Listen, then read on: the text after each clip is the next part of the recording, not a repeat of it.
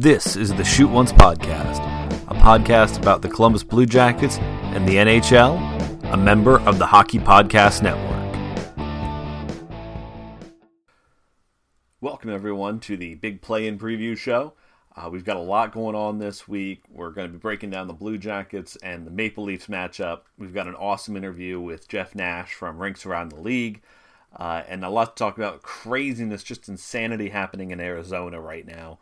But a lot to get to, so I'm excited to get to it here.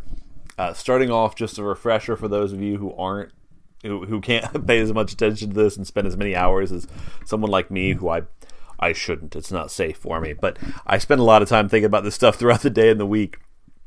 But it starts off next Saturday. We've got the exhibition games coming Wednesday and Thursday, which will be fun to watch. It'll be fun to kind of get into it and get a sense of what we're looking at before it's a playoff game. But this really starts in earnest next Saturday. So the reason we're doing the play-in show now is the next show won't come out till next Monday, and by then we'll have 2 days of playing games playing rounds happening. But Saturday kicks off in the best of 5 in the Eastern Conference. Rangers and Hurricanes at noon, Panthers and Islanders at 4, Canadiens and Penguins at 8.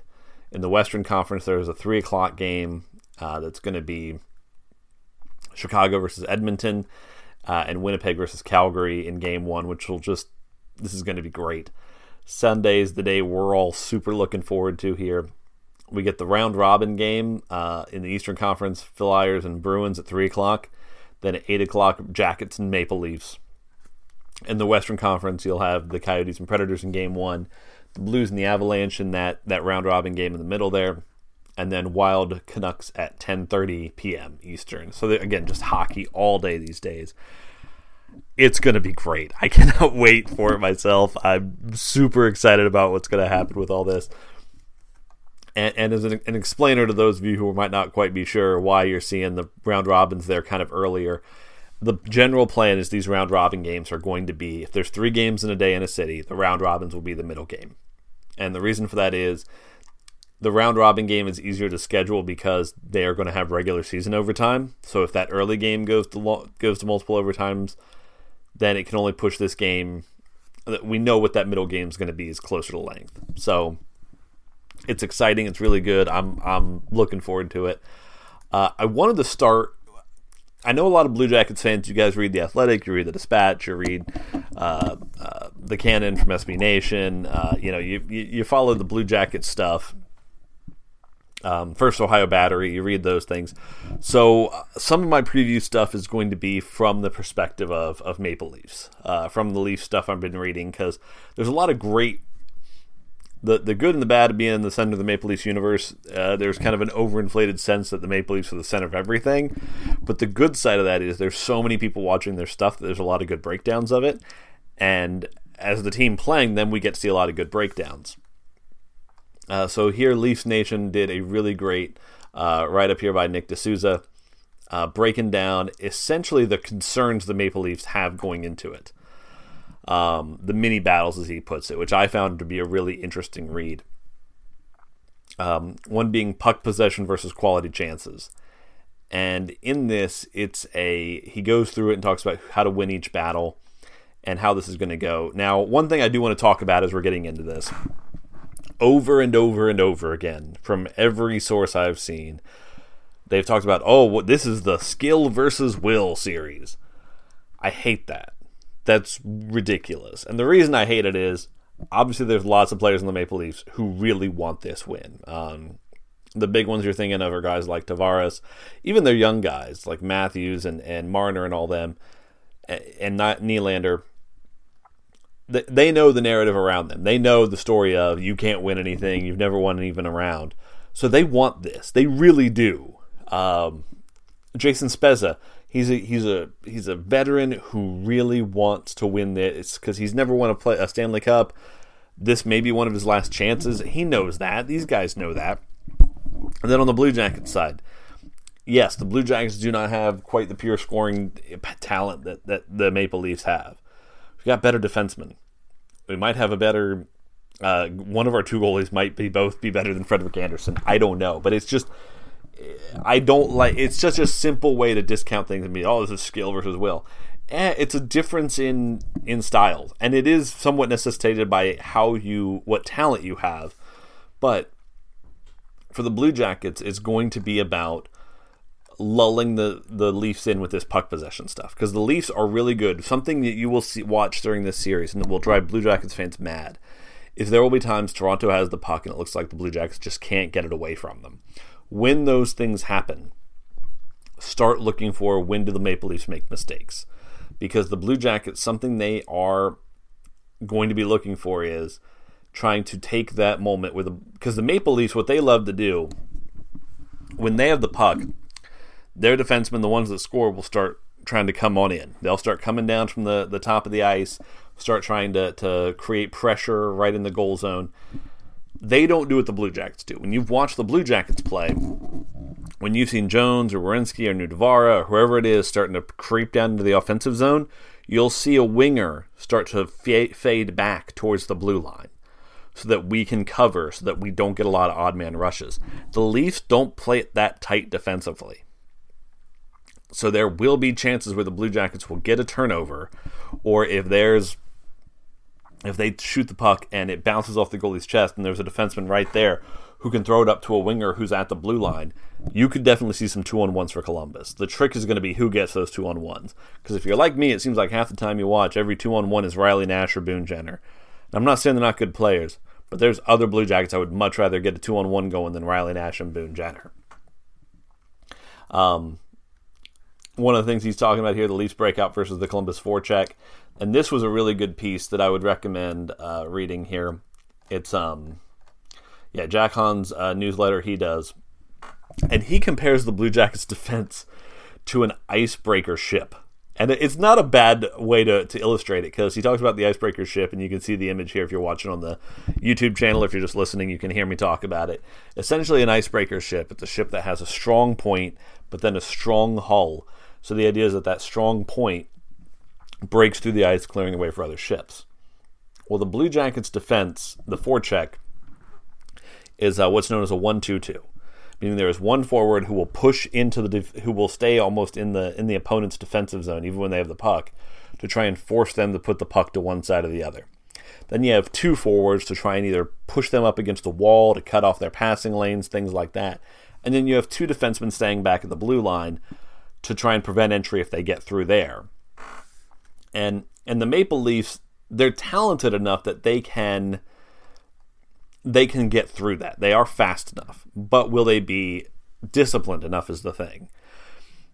Because this requires a lot of trusting your teammates, trusting what you're seeing to get through it there. With the Blue Jackets, they hold to their defense. And it's what's made that team so good this year, is that we hold to our defensive capabilities. We try and not let many quality chances through. And even when they do come through, we hold our 1-2-2 in the defensive zone, where the defensemen are staying down near the goalie, helping, keeping the slot, the slot passes from happening, and the forwards try and minimize the passing opportunities so you can create a turnover.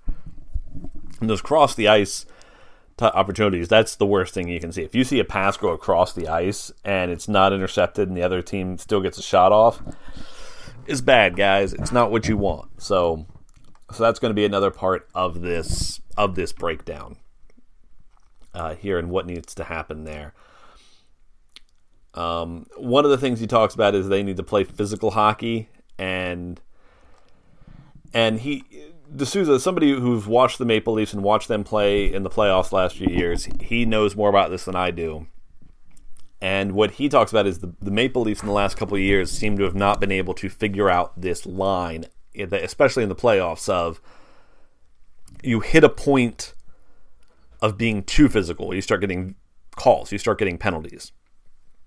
And how it seems like the last few years when they've lost to the Bruins seem to know how to go right up to that line. And maybe it's just as simple as the refs don't call it on the Bruins as they do on the Maple Leafs. But that physicality of the game is something the Blue Jackets are really good at and very, very talented at getting around. As far as knowing how to prevent, as far as keeping the game tough. making it so that they're getting those hits in, making it so that they are doing so without getting the penalty called on them. The Blue Jackets have shown a very good ability to do this, and last year it was really well shown when Kucherov got suspended in the playoffs. The Blue Jackets are really good at getting under team skin because they play that tough defensive style. When you have a freewheeling offensive team, if they can't get through on offense and they don't play good defense to try and back it up, you start getting those problems of you get frustrated, you take an extra swing late in the scuffle, that sort of thing.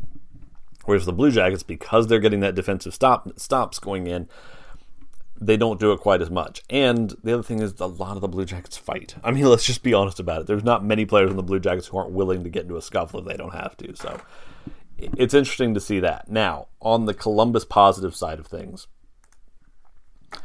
Sportsnet had a good piece out a week or two back by Andrew Berkshire about how Seth Jones may be a big difference maker for this team. And I know there is now continuing an analytics debate about how good he is. I'm still of the opinion that Seth Jones drives offense on this team, that he creates things, he makes it so that other teams have a harder time getting things through, and that he makes it easier there. What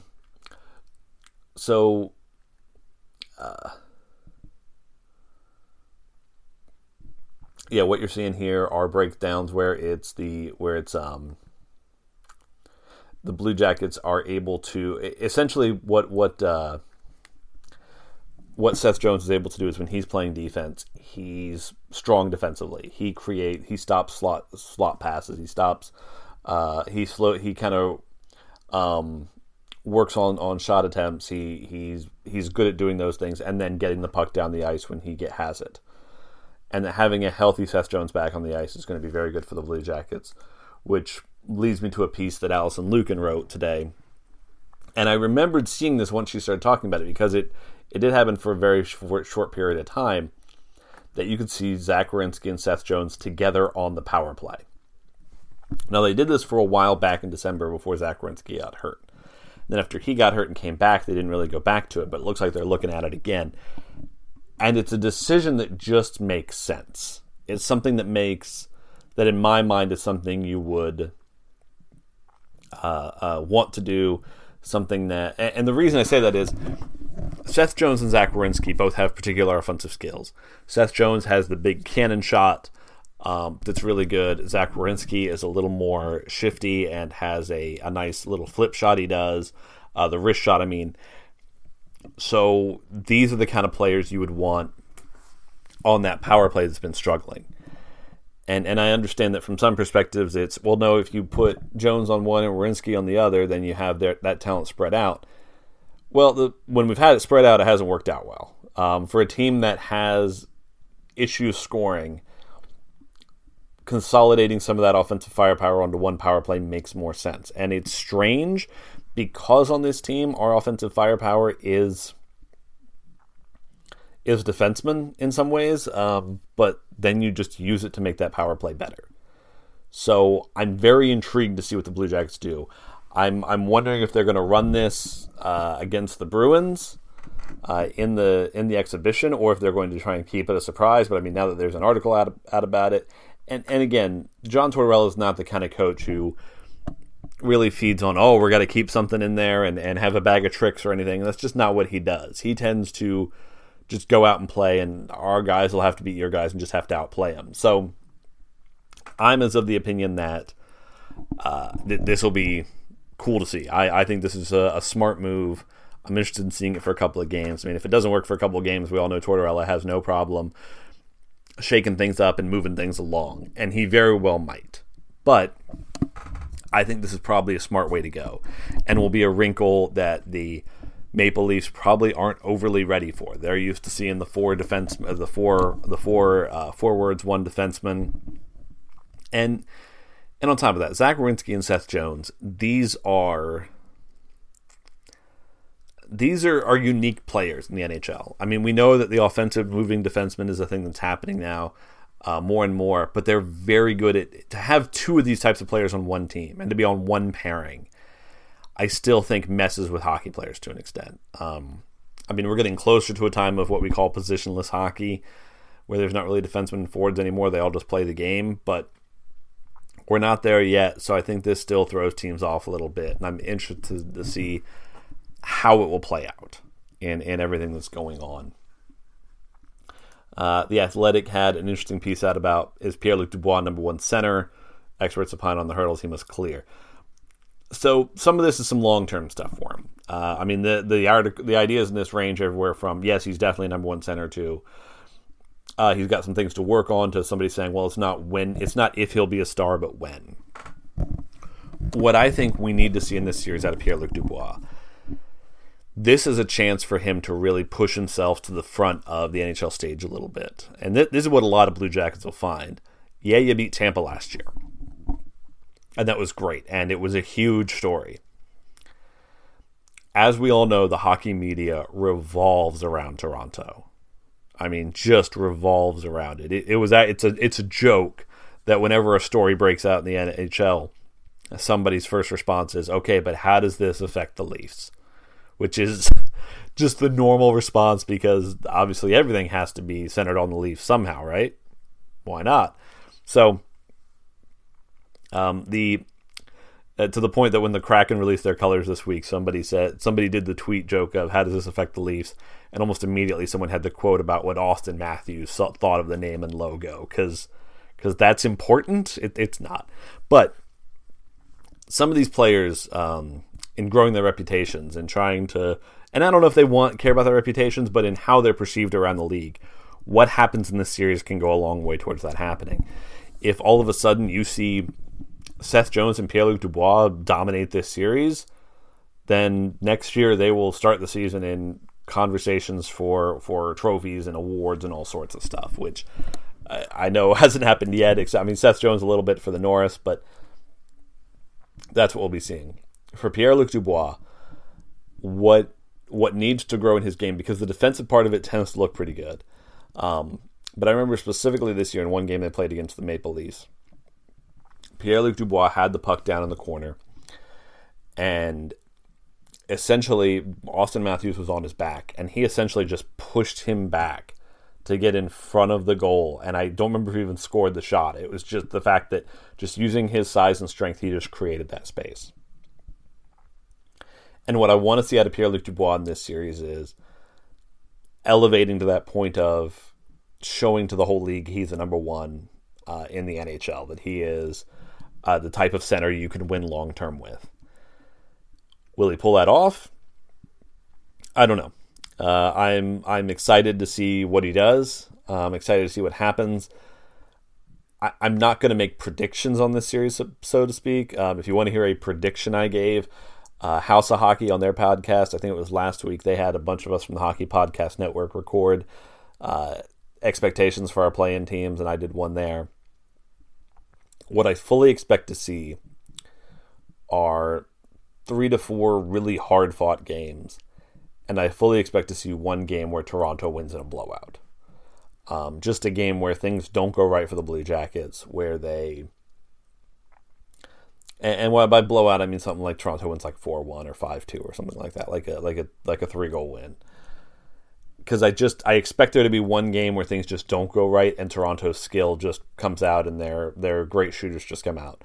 Now, that being said, could the same thing happen the other way? Yes, definitely. I mean, we saw the Blue Jackets do it to Tampa, so I don't have any doubt they could do it to the Maple Leafs. But, I mean, obviously we don't have Panarin anymore on that, but I think some of these guys could step up and we could have a big scoring game in one of these. Now, near the end of the week, there were some real issues, because during all of these little scrimmages the Blue Jackets have played, they have been the shooting's just been the scores have been ridiculous. It's looked like all-star games. Apparently, John Tortorella was kind of ticked. There's two ways I think about this, and none of them am I too worried about. One, when you watched them, they weren't hitting like they were playing real games. They really weren't. They weren't playing Blue Jackets hockey in big parts of it, because they just weren't hitting their own guys, knowing I've only got so many guys, and it felt like the players kind of were like, we're not going to bang each other around for this. And maybe that's not what Tortorella wanted to see, but I get why they did it. the other part of it is, when I was a kid, I did plays and stuff in high school and some in college, and there was always this kind of feeling from a director, from the guys who'd done the shows for years, saying things like, "Well, you don't want the dress rehearsal to go too well. You kind of want the dress rehearsal to be a bit of a mess. The last big rehearsal you do before you do the show." It's like, well, why? Why do you want it to be a mess? It's like, well, that way you know what you're doing wrong. Because if you don't make a mistake or you don't run into a potential problem, you'll probably run into it the night you do the first show, and then it'll be a big mess. So maybe that's a good way to look at it, that we want to have the bad night now, the bad events now, so we can get them out of the way. Either way, I'm really looking forward to it. I cannot wait for this. I think the Blue Jackets will hold their own. In a 5-game series, it's hard to say who's going to win because it's just, hockey's such a weird random sport. I'm super looking forward to it, though. If the Blue Jackets get to the next round, I will not be surprised if they get into the actual playoffs. If they do win, I will be super excited to see how Toronto melts down. And by Toronto, I don't mean the Maple Leafs specifically. I mean kind of the Toronto area and media bubble of people talking Leafs all the time. I will. If the Blue Jackets win this series, what you all need to do is go find a radio app that plays sports radio out of Toronto internationally. Because if the Blue Jackets win this series, you need to turn on Toronto sports radio the next morning.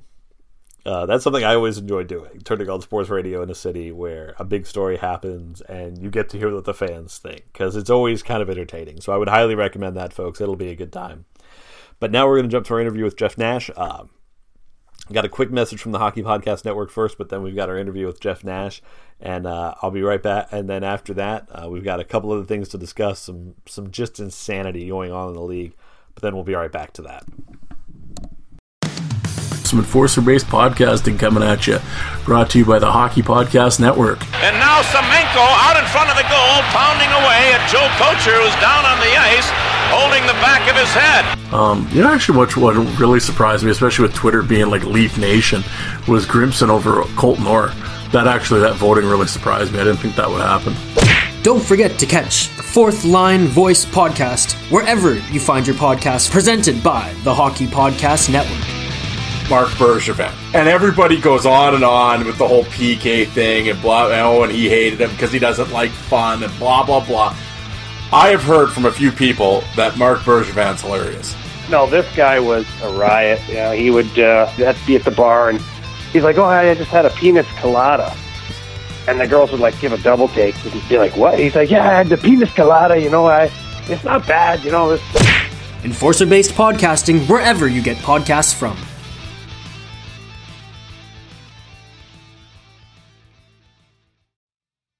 Well, everyone, with the Shoot Once podcast, welcome Jeff Nash from Rinks Around the League. How are you doing there today, Jeff? I'm doing great. It's the players arrived today in the city, and I think the city and everybody around here is pretty excited.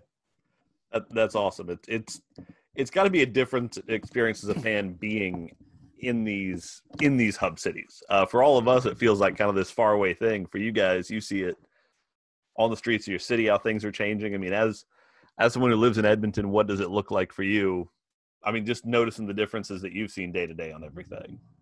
To be honest, it's I think with what they probably would normally do, I think even just excuse me, when I was in Calgary when they did a big playoff push, and then Edmonton did went 2 rounds when I was with the team a few years ago, and they were able to put up like banners, and you saw a lot of people kind of displaying their kind of excitement for it, and it's a little different this go around just because there's not a whole lot. Like in my video that I just published a few days ago, you can see some of the things that they're building, but there's not a whole lot of there's no banners. Some cities have like the banners above the traffic lights and on light poles and that kind of thing, and they haven't really done that. So it's a little different. You would think there'd be a little bit more, to be honest, but I do know that just during COVID and tough economic times, they might be limited in doing that. So,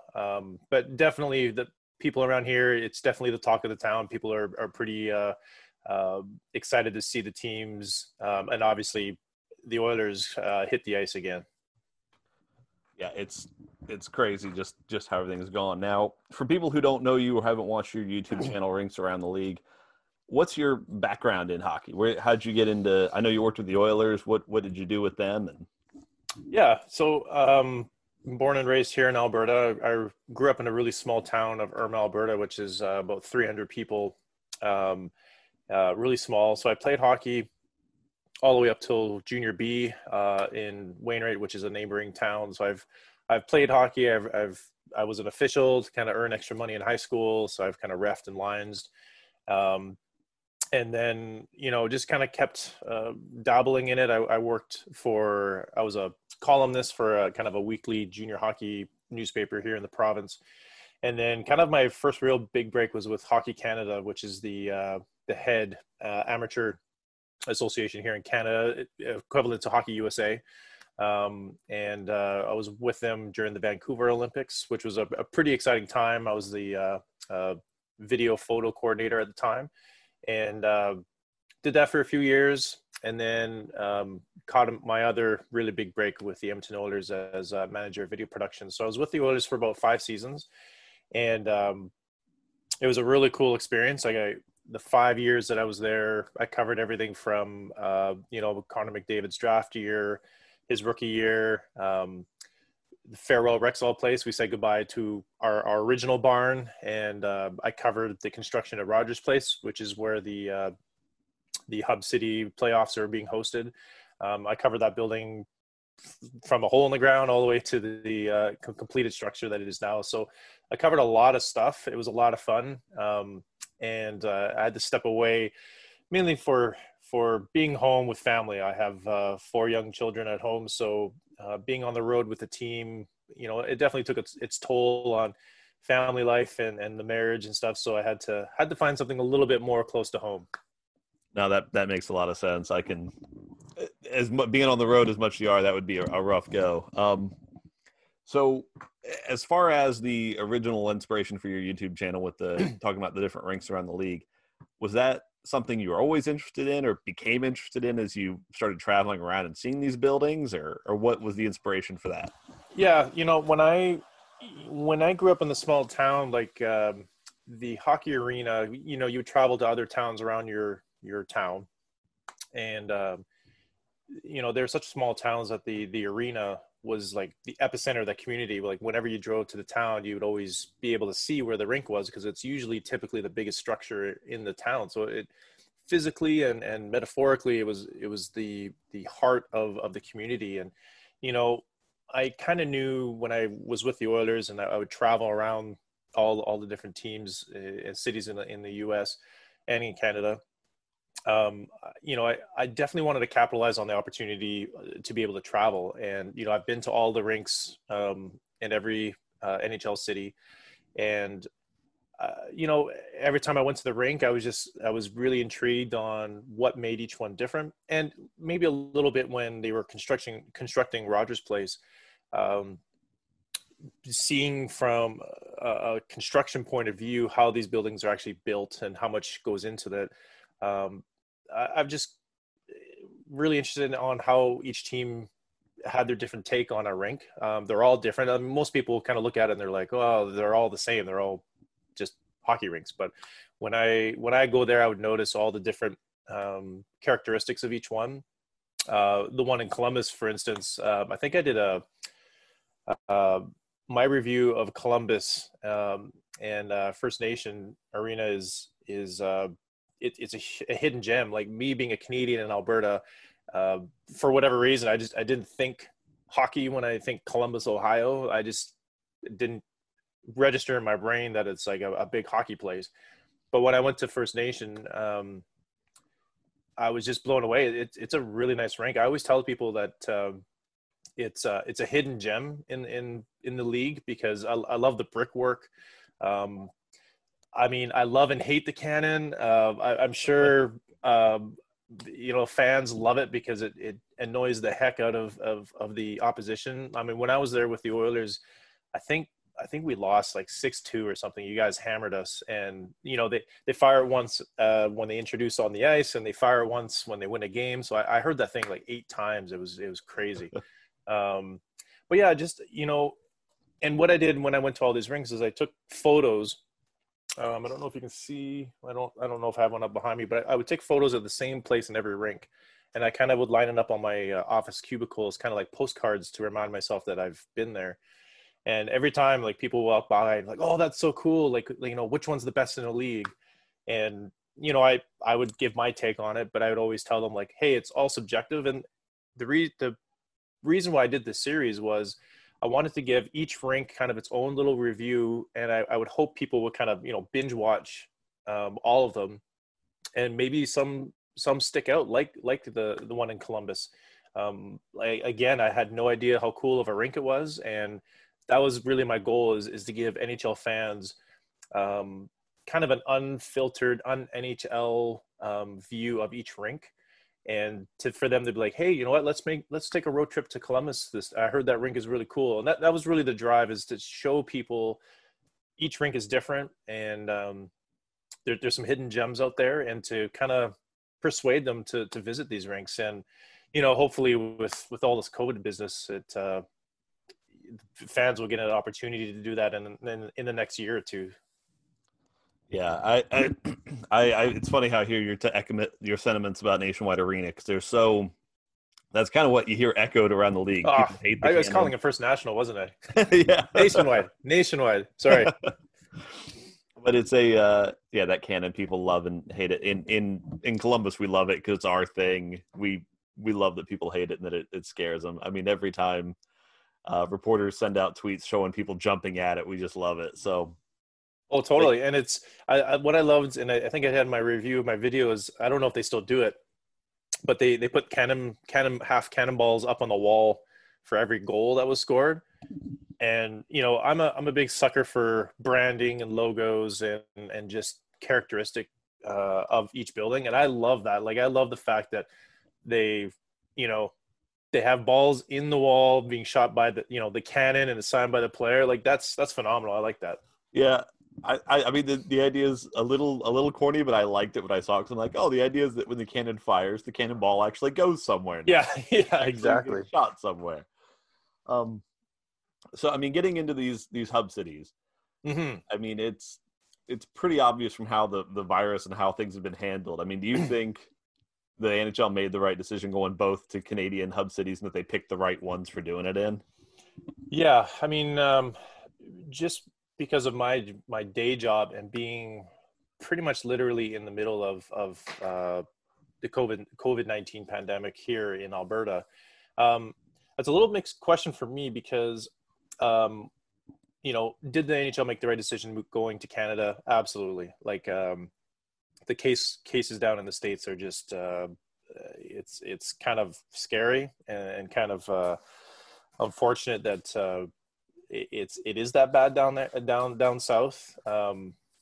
So, in terms of the decision to have everything up in Canada, to me, it's no brainer. Like, if you want to do it safely, you want to have limited cases, you got to have it in Canada.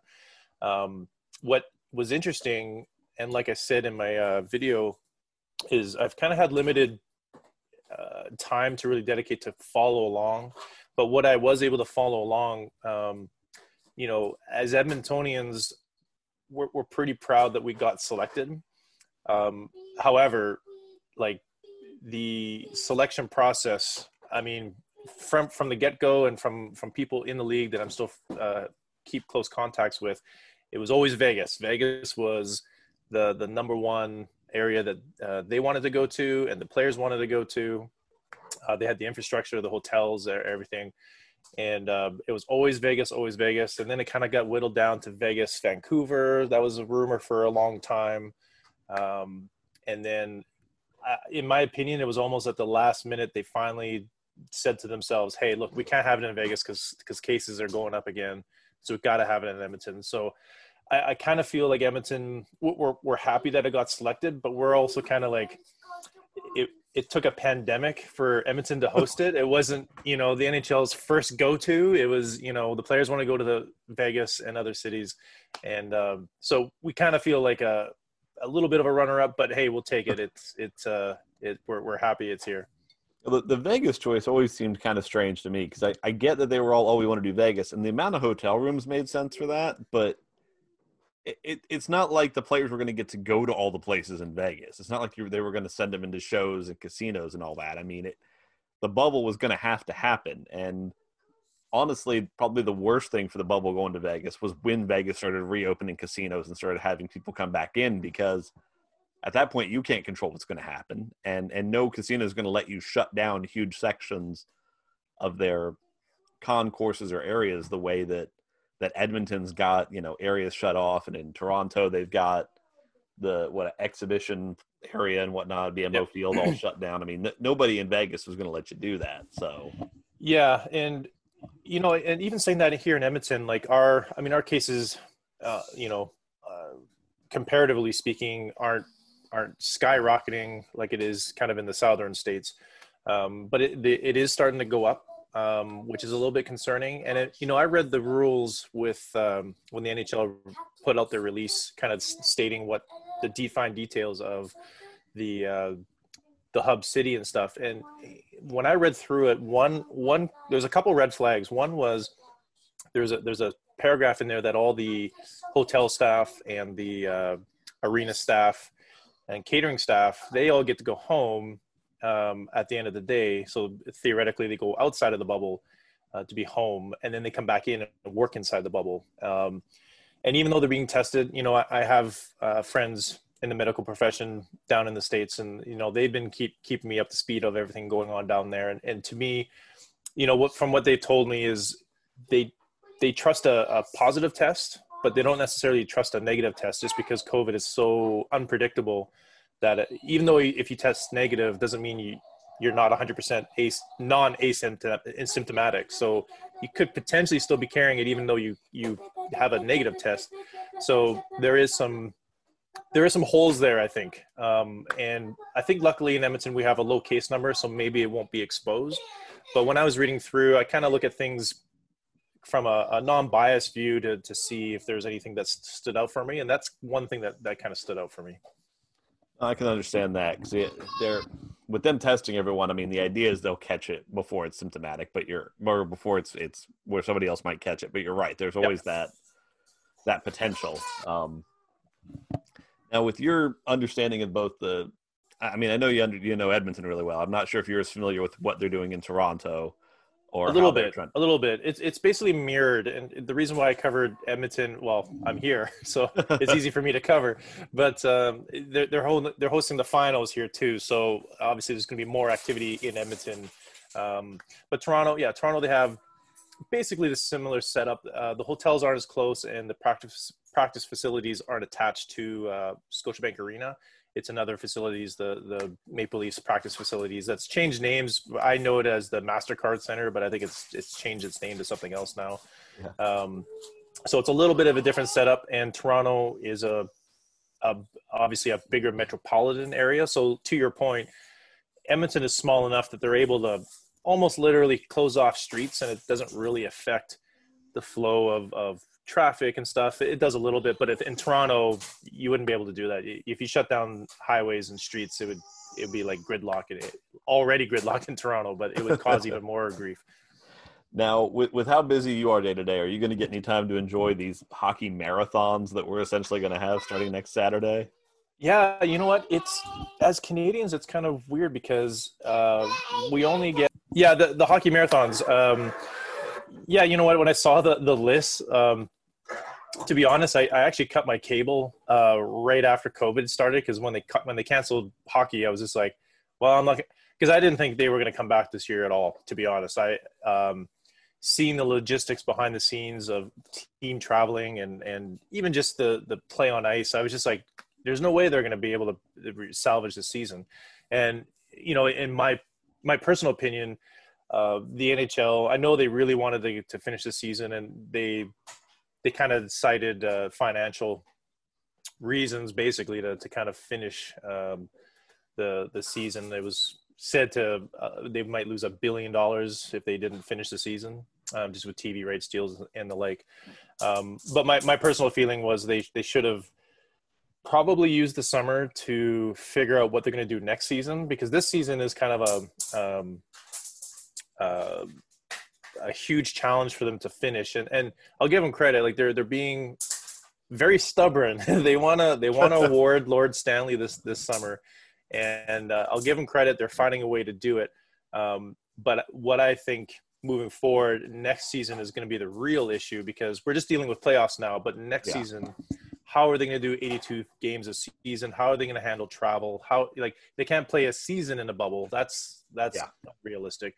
So in my opinion, they should have used the summer, because I think they need the entire summer to kind of like, hey, how are we going to do this? How are we going to make it safe for fans if we're going to let fans in? Like, how that's going to go on. So anyways, I didn't think the NHL season was going to return. So I phoned my cable company. I was like, you know what? We just watched Netflix anyway, so I'm going to cut my cable. And so I don't even have access to watch it, but, I saw the schedule, and that's crazy. And you know, if I didn't have 4 kids at home, I might be able to just sit back and binge watch hockey for the next 2 months. But, I'll try to watch some games, and like I said before, up here in Canada, we don't really get a summer very often, or very long. Our summer only lasts 4 months. I mean, even now it's today's like 18 degrees Celsius, which is like 65, I think. So it doesn't get terribly hot, and so when we get summer, we like to enjoy summer, and it'll be very interesting to see the viewership numbers, because Canadians, we love hockey, but we also have a short window of opportunity to go out and do stuff outside. So it'll be interesting to see the ratings. I'm sure during the finals, everyone will be tuning in, because by then it'll be September, October. Yeah.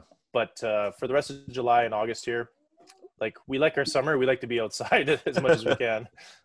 And I can see that, where like in Edmonton, the Oilers games will have high ratings, but some of the other ones may not do so well until we get further along. So for sure, that makes a lot of sense. One last thing I want to ask you about, because again, into the buildings, into the branding, all of that.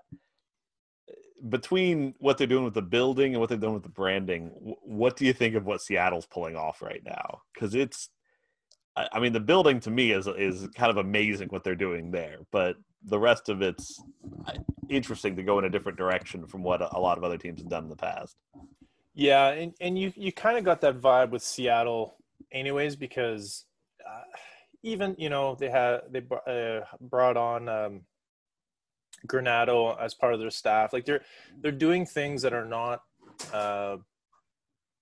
traditional, I guess, in almost every sense of the word. And to be completely honest, I love fresh new things. I love pushing the boundaries and not really staying in the parameters of traditional hockey, so to speak. So I love it when things are new. And that's part of the reason why I love going out to all the rinks, is because I wanted to see, you know, what the Blue Jackets did with their rink. I wanted to see what the Penguins did with their rink. I wanted to see what Tampa Bay did with their rink. And everyone has a different take. And that's, you know, that's what makes it unique. And with Seattle, the rink, you know, to kind of dive into a little bit of another reason why I like Seattle with the construction of the rink, because it's a very expensive, you know, as most people know, to renovate is way more expensive than to just knock it down and build fresh. I mean, Vegas does that all the time with their casinos. They blow them up and build new because it's way more expensive to renovate. But they're able to renovate Climate Change Arena. Is that what it's called? I can't remember. Yeah, it's a long word. That. Yeah. They're doing it with private funds, and that's one kind of aspect that I touch on in my series is which rink is publicly and privately financed. Yeah. And you know, my personal standpoint is that it should be, no matter the public interest, if you could do it in private money without having a burden on the taxpayers, I'm all for. So in Seattle, it's all privately invested, so they can spend as much as they want on that rink. As far as I'm concerned, if it's their money and they want to pump billions into it, they can go on ahead. And the branding, the reveal, what I was really impressed with the branding, the look, and the logo is, I'm pretty in the know with jerseys. They'll get leaked to me somehow, but I didn't hear anything. I didn't hear about any leaks about. I think we were all kind of rumored it was going to be the Kraken, but we didn't know for sure. And even the logo and the color scheme, no one had a clue. So I was really impressed, not only with the logo and the name, because I think it's, like you said, it's kind of out there, but it's almost like the team. It's almost mythical. They could do a lot of things with it. Yeah. And, you know, I remember, I'm old enough now to remember when the Sharks and the Mighty Ducks came onto the scene. And I remember when the Sharks came onto the scene, like that jersey was, everyone wanted to get it. And even the Mighty Ducks movie series was really popular at the time. And I'm sure adults were kind of like, oh God, they're calling a team the Mighty Ducks. How stupid is that? And this is the next chapter. Like, I'm sure people out there are like, oh, the Kraken, like what a dumb name. Like, they should have done something, but I like it. What are your thoughts on the logo? I really liked it. I was happy with where they went. I thought Kraken was a great idea for a name because it's just different and strange, and it felt like people connected with it very quickly when it started becoming rumored, the idea of Kraken. I mean, the other idea is Sockeyes. I mean, that would have been fine, I guess. But Kraken was just unique and different. I think the debate on it was best summed up by an interaction I saw on Twitter where somebody tweeted the team's name and said, looks like we have a new candidate for dumbest name in sports. And someone responded with, we literally have two baseball teams named after the color of socks. So, I mean, any sports team name sounds kind of dumb when it first starts. And then as you get used to it, you're like, okay, this is the name. And you like the idea of stuff. I mean, I like the idea of seeing what else they're going to factor in with Kraken to it. I mean, are they going to try and really play up more of the mythical aspects? Are they going to do some fun, goofy pregame show stuff like the Vegas Golden Knights do? I mean, there's a lot of rich history there to deal with that you can really play with and have some fun with, and that's what I like to see. I mean, I'm the kind of guy where I almost sometimes want to see these teams go to almost like theme park Disney levels of theming their stuff and how they pull this stuff off. So. Yeah, and I heard I watched a bit of their live stream when they unveiled it, and I can't remember if it was their CEO, but he kind of dropped a little bit of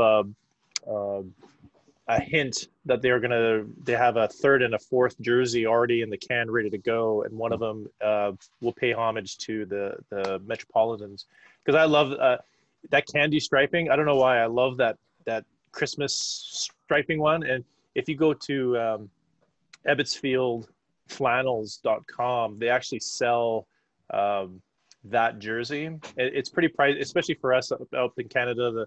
The U.S.-Canada exchange and the shipping almost doubles the price almost, but it's like it's knitted, it's in that kind of itchy flannel stuff, so you know it's kind of original and vintage, I guess. But I like that, and I can't wait to see what they have to pay homage to the old team, the original team.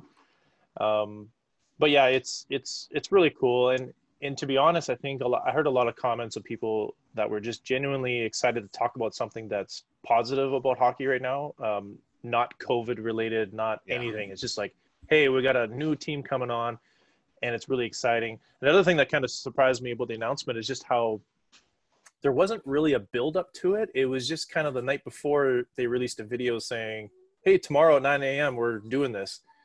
Like, there was no, like you said, with marketing, the Golden Knights, I believe they unveiled their logo first, and then they did the jersey after. So there was a kind of a trickle build up to what the jersey was going to look like. And with Seattle, it's just like, boom, here's your colors, here's your logo, here's your jersey. Everything's out on the table. And that was really cool. And like I said, it was just an exciting thing to talk about, other than just like who's got COVID, who doesn't, how the team's doing, and all that kind of stuff. Yeah. So that was really cool. For yourself, in terms of rinks around the league, have you been to many rinks? Was there any episodes that kind of caught you off guard with, I didn't expect that? I mean, I haven't been to that many at this point. I mean, I'm someone who came to hockey kind of late in life, so I've started trying to make some trips here and there. But the only one I've gotten in so far, other than just going to Nationwide for games, is going to the Prudential Center out in New Jersey. Went out there and saw the Jackets play the Devils. I mean, I don't know. I mean, nothing has caught me off guard yet too much because I'm kind of a nerd on this stuff too, so I like to read into it and try and get some of the history on there. Did you go to the Prudential Center when it had its massive scoreboard, like the new gigantic one? Oh, okay. Yeah, because I haven't been. I know it has. I think that is the largest one in the league, but I haven't been to Prudential since. Like New Jersey's, that's really far away from here. So it's. But I was in there before, so I actually haven't seen the gigantic scoreboard. In my opinion, on pictures, it almost looks too big. But I don't know. What does it look like? It was. So I was up. I didn't know this when I bought the tickets, but apparently I sat in a section that tends to have some of the more rowdy Jersey fans. So when I was there cheering for the Blue Jackets, they weren't too happy about it. But all I had to do was join them in one Rangers suck chant, and they were all happy about it then. So I was like, yeah, we all hate the Rangers, so we're good. But the Prudential Center, so I've sat in the top row of Nationwide Arena. Mm-hmm. Top row, the higher ends of the Prudential Center go higher from the ice. So that bigger scoreboard doesn't, I don't know, that high up it didn't look as foreboding. Right. Maybe further down it would seem a little too big, but when you're up in the higher parts of the arena, it just kind of fit, and it doesn't block any views of the ice, so it doesn't seem to it didn't strike me as, oh wow, that's just ridiculous, and it's too much for it. It just kind of, it almost felt like if you've ever been in a sports bar and you had one TV and then a TV higher than it almost felt like there was just a TV sitting on top of the game that you could watch. Right. That's awesome. Yeah, Prudential Center. Jersey fans are loud. So my last game there was Marty Berder's retirement night. Oh wow! And it was just coincidence. And so the old in-game director from Rexall Place, which is the original home of the Oilers, he actually went to Jersey. So actually my old boss actually works for the Devils, and two old co-workers. Oilers TV basically went from Oilers to New Jersey, basically. So I know quite a few people in Jersey. But anyways, Berder's retirement night, I'm on ice level. And to be honest, I'm just shooting pictures and filming B-roll just for the sake of doing it. And I was on ice level, and when that Jersey crowd, they cheered Marty or Berder, and they had Patrick Elias, and they had a bunch of old vets come back. Like, I think that's maybe one of the loudest crowds I've ever heard in person. It was just so loud, and you're right, yeah, it's kind of that area of the U.S., right? Like, it's Jersey, New York, like they're boisterous and loud, and they'll let you know when they don't agree with something. But when I was on the ice with Berder's retirement, it was deafening. It was like, so I remember just having my camera and looking around when they were chanting. I was like, holy crap, this is loud. So yeah, it's Jersey fans are loud. Well, that's one of the things that I'm kind of cautious about when it comes to this, how these bubbles are going to work, because I mean, I've been to playoff hockey games, and there's that atmosphere where it's just like nobody is sitting down for the whole game. You're yelling yourself hoarse, and I know that energy translates to the guys on the ice, but so I don't know what it's going to feel like when there's no fans, when there's video boards and there's recordings. I mean, how are they going to respond? It's just going to be interesting to see. Yeah, and when it is, even a quarterfinal or semifinal, conference semifinal, when if they score in overtime, like usually if you're the home team and you score, the crowd goes absolutely bananas. And you're right. I think players get a buzz off of not only scoring the goal, winning the game, but they also get a buzz off of the crowd that are going nuts. And even just visually, like Dave Sanford's a photographer for the NHL, and he arrived here in town, and he just was on Instagram and posting about how he's going to put some remote cameras in there. And I was thinking visually, there's always a lot of iconic photos, especially in overtime victories, that the players are celebrating, and you have the crowd going wild behind them. That's now going to be replaced with, covered seats that are empty, and how that's going to look. It is going to be weird. I think at this point with the players and with fans, they're obviously just tired of nothing. So this is what it is. But it is going to be weird. And there's always been this debate of, will this year's Stanley Cup get an asterisk? Like, will this be kind of like, oh, well, that was the COVID Cup type thing? And I'm kind of on both sides of that, because on one hand, I'm like, they're still going to be competing 110%. It's not, that part is not going to change. What is going to be different is, I do think it's going to be different. Like you say, the crowd brings a certain type of energy into the player's performance. And I do think that affects them. Yeah. And when they win the Stanley Cup championship, I think it's just going to be different. And I don't think that's necessarily wrong. It is what it is. But, prepping for a game, like, guys get amped up to hear the crowd, during the anthem, like, places like Chicago, the crowd is just deafening. And that gets you jacked up for the game and ready to play. That's not going to be there anymore. And they can pipe in the sound all they want, but it's not going to be the same. It's not the same. I see that. And on the other side of it, I'm almost anticipating one of the higher quality tournaments we've seen, because normally you get the Stanley Cup after guys have played an 82-game regular season and just beaten themselves. So you get a bunch of injuries, you get guys who are worn down. Now it's like we're coming in off the off season and we're going into the most important games of the year. So it's going to be just this weird mix. I mean, those playing rounds, I can see some teams coming out just firing and some coming out as duds. I mean, it's going to be a really weird playoff. Yeah, you're going to have those vets who were kind of banged up towards the end of the season. Now they're going to be 100% ready to go. It is going to be really, it's a complete crapshoot, because I've always been of the opinion, and I think this holds a lot of weight, because if you look at teams like St. Louis, who won the Cup last year, like, they were dead last in the league, and they just caught the wind and they built on the momentum right into the playoff. They peaked at the right time, and now you got teams that aren't peaking at all. They're like you said, starting right from zero basically, and they got to get to 100 real quick. Yeah. That was always, with teams that go into the playoffs.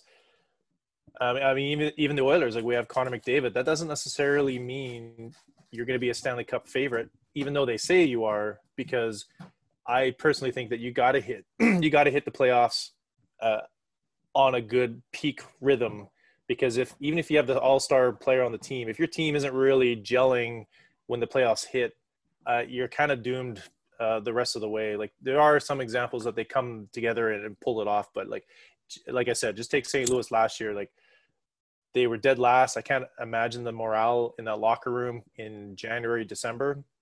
Must have been like completely all-time low. And then something happened and they just clicked and they just rode that wave all the way to the finals. So like you said, I don't even know who to really predict. Do you have a prediction? No. Yeah, I think it's don't. silly to try and predict this, because it's just going to be, maybe you catch a goalie who's hot now. Maybe somebody starts scoring that you didn't see happening. I mean, how many seasons does a season start and for 10 games, somebody we've never heard of looks like a Hall of Famer, and then they score 3 goals the rest of the year? Yep. I mean, they'll score 8 or 9 in the first 10 games, and then they'll score 3 the rest of the year. So, but if you score 8 or 9 goals in your first 10 games this time around, I mean, that could be the beginning of going for a Conn Smythe. I mean, that's the way it's going to be. And the X factor going into this too, and another red flag for me with this year's playoffs, is the fact that, I don't know, you can't tell me that, let's say it's Pittsburgh Edmonton finals and Connor McDavid tests positive game 7. You can't tell me that the NHL is going to be like, I think you mean negative test. Oh, no, it's positive. No. I think you mean negative test. Like, it's like a concussion protocol. Like, the NHL is all about concussion protocol during the maybe first round, where they're like, oh, no, he's got to go to the black room or dark room. And that absolutely vanishes in the Stanley Cup finals. There's guys could have their heads taken off and they'd be like, you got to go to the dark room. And they'd be like, screw you, I'm not going. And I think the same thing is going to be with the COVID test. Like, I hope it isn't, and I hope they stick to the letter of the law with that. But the mind has to think that after all this is done, there'll be stories coming out that, oh, you know, so-and-so tested positive and they didn't do anything about it. So that's another red flag for me. So we'll see. I don't want you to be right, but I can. And the thing is, it's not even just, oh, they keep the player quiet. I could see the whole team finding out. And if you're in, like you said, if you're in a deciding game of the Stanley Cup, I can see the whole team saying, whatever, we can win the cup. Let's just do it. Because that's the hockey mentality of, let's just push through it. You know, I will die to win a Stanley Cup, it feels like sometimes. Yeah. That's so both it's like so many other things about hockey is that two-edged thing of there's a part of that that's kind of admirable, and there's a part of it where it's like, maybe you should lay off here a little bit. So I've always had my friends and I have always had this debate is if your star player or a star player plays injured, is he a detriment, or does he help the team, as opposed to putting someone healthy in that's 100%, than having your, you know, a star defenseman who's like maybe at 60%, he has to have his hips and his knees all freezed up. That's always an interesting debate to me, because like you say, it's almost admirable for players. It's that sign of toughness and, like, you know, I have my teeth knocked out, doesn't matter, send me back out there, coach. But when you're in the playoffs and you have like you know, if you're the Canadians, you have Shea Weber and he can barely skate, you know, is he better than a younger guy who's 100%? It's, you know, experiences, you know, how much does experience come into that? Obviously a lot, because they always do that. Like, you always hear when the Stanley Cup finals, like, oh, so-and-so played with a broken rib. So-and-so played with, like, he had to have freezing injected in both his hips. And, like, you know, like, it's always an interesting debate. I always love bringing that one up. Yeah, hopefully we see it less this year. I'm hoping that with things just starting up, you have less injuries, but I don't know. Maybe you'll have more. It's going to be chaos before we get to the end of this. That's what I'm sure of. It's going to be fun to watch. That I'm sure of on it. All right. Sure. Well, it's been fun talking with you, Jeff. I mean, if people want to find your stuff, what you're working on, where do they find it? Yeah, so I'm on YouTube. My main channel is YouTube. So just search Rinks Around the League. Make sure to hit subscribe. I'm about 80 subscriptions away from being monetized. So that's kind of a big step for me. That's the next goal is when I started the series, I didn't really set out to like make money or anything like that. But it would be nice to have some sort of validation with moving forward, because then people like it, I'll keep doing it. So on YouTube, make sure you hit subscribe. I have all of the reviews of all more than 32 rinks. I think I did reviews of 34 because of Joe Louis Arena and Rexall Place and Nassau Coliseum and Barclays. And then I have a top 10 list. Last season, I started doing guests on the show. This season, I'm going to kind of do a little bit of a hybrid of some people probably coming in via Zoom, probably because social distancing. I don't know if I can have them in the studio.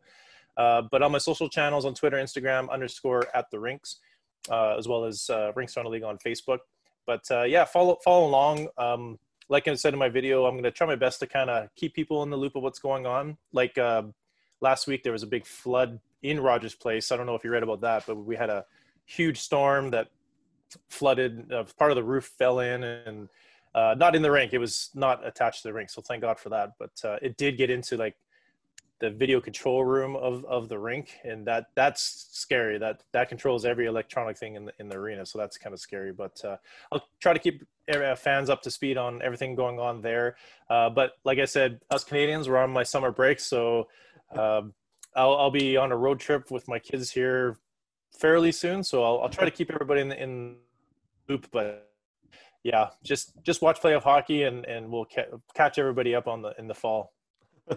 Awesome. Well, it's been great talking to you. Maybe we'll catch back up with you in the fall or whenever they figure out what's going to happen next season. Who knows how that'll go. Thank you. Awesome. Thanks much. Thank you.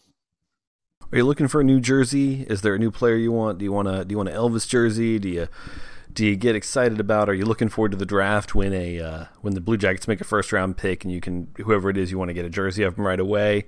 I don't know. Whatever you're looking for, I do know that what you want to do is you want to go to coolhockey.com/THPN when you want to get a jersey and use the promo code THPN, because you're going to get 30% off there at the website. And coolhockey.com, I know that when you're searching around for jerseys online, you're wondering, am I going to get something that's worth it? Am I going to get one of these weird knockoffs where the numbers are all weird? What's going to happen? Coolhockey.com is going to have a great selection for you. They ensure that every product that leaves the doors is done to the specifications of the NHLPA. They don't outsource their jerseys for customization, so they're able to offer you all the best ones, great quality on it. So again, go to coolhockey.com/THPN, so /THPN, and use the promo code THPN for all your hockey jersey needs. Again, coolhockey.com/THPN. I want to thank Jeff Nash for doing that interview again. It was really cool. I've really liked his YouTube channel. Go check it out. Rinks Around the League. Subscribe to his channel. It's entertaining. It's worth it. It's a good time. Last story I wanted to touch on. There's a lot of stories going on in the NHL right now. This one happened today on Sunday, and it's just craziness. And I'm going to put in my 2 cents on it before we close out this week. And it's what's happened in Arizona with their GM, John Chayka. Now, first thing, there's been some weirdness around them for a while, as far as it seemed like John Chayka was having issues. I think this all started with, there was a dinner where the ownership took Taylor Hall out and his agent to dinner, and we're talking about trying to sign a new contract, and John Chayka wasn't there. And that really started a lot of speculation as to, wait, why isn't the GM at a conversation with who could be your big free agent, the guy you're kind of, have your whole team built around at this point? And so that led to some speculation. Well, in the last 48 hours, it's all really come to a head, because there's been these stories coming out that apparently at one point somebody said that Chayka wanted to interview for a position somewhere outside of hockey, and now we have people telling us that's not what happened. And it all culminated today in the Coyotes releasing a statement where they fired John Chayka. Let me pull up the exact thing, so if you're watching the video version of this, you can see exactly what it says there. But in it, they essentially call him a quitter.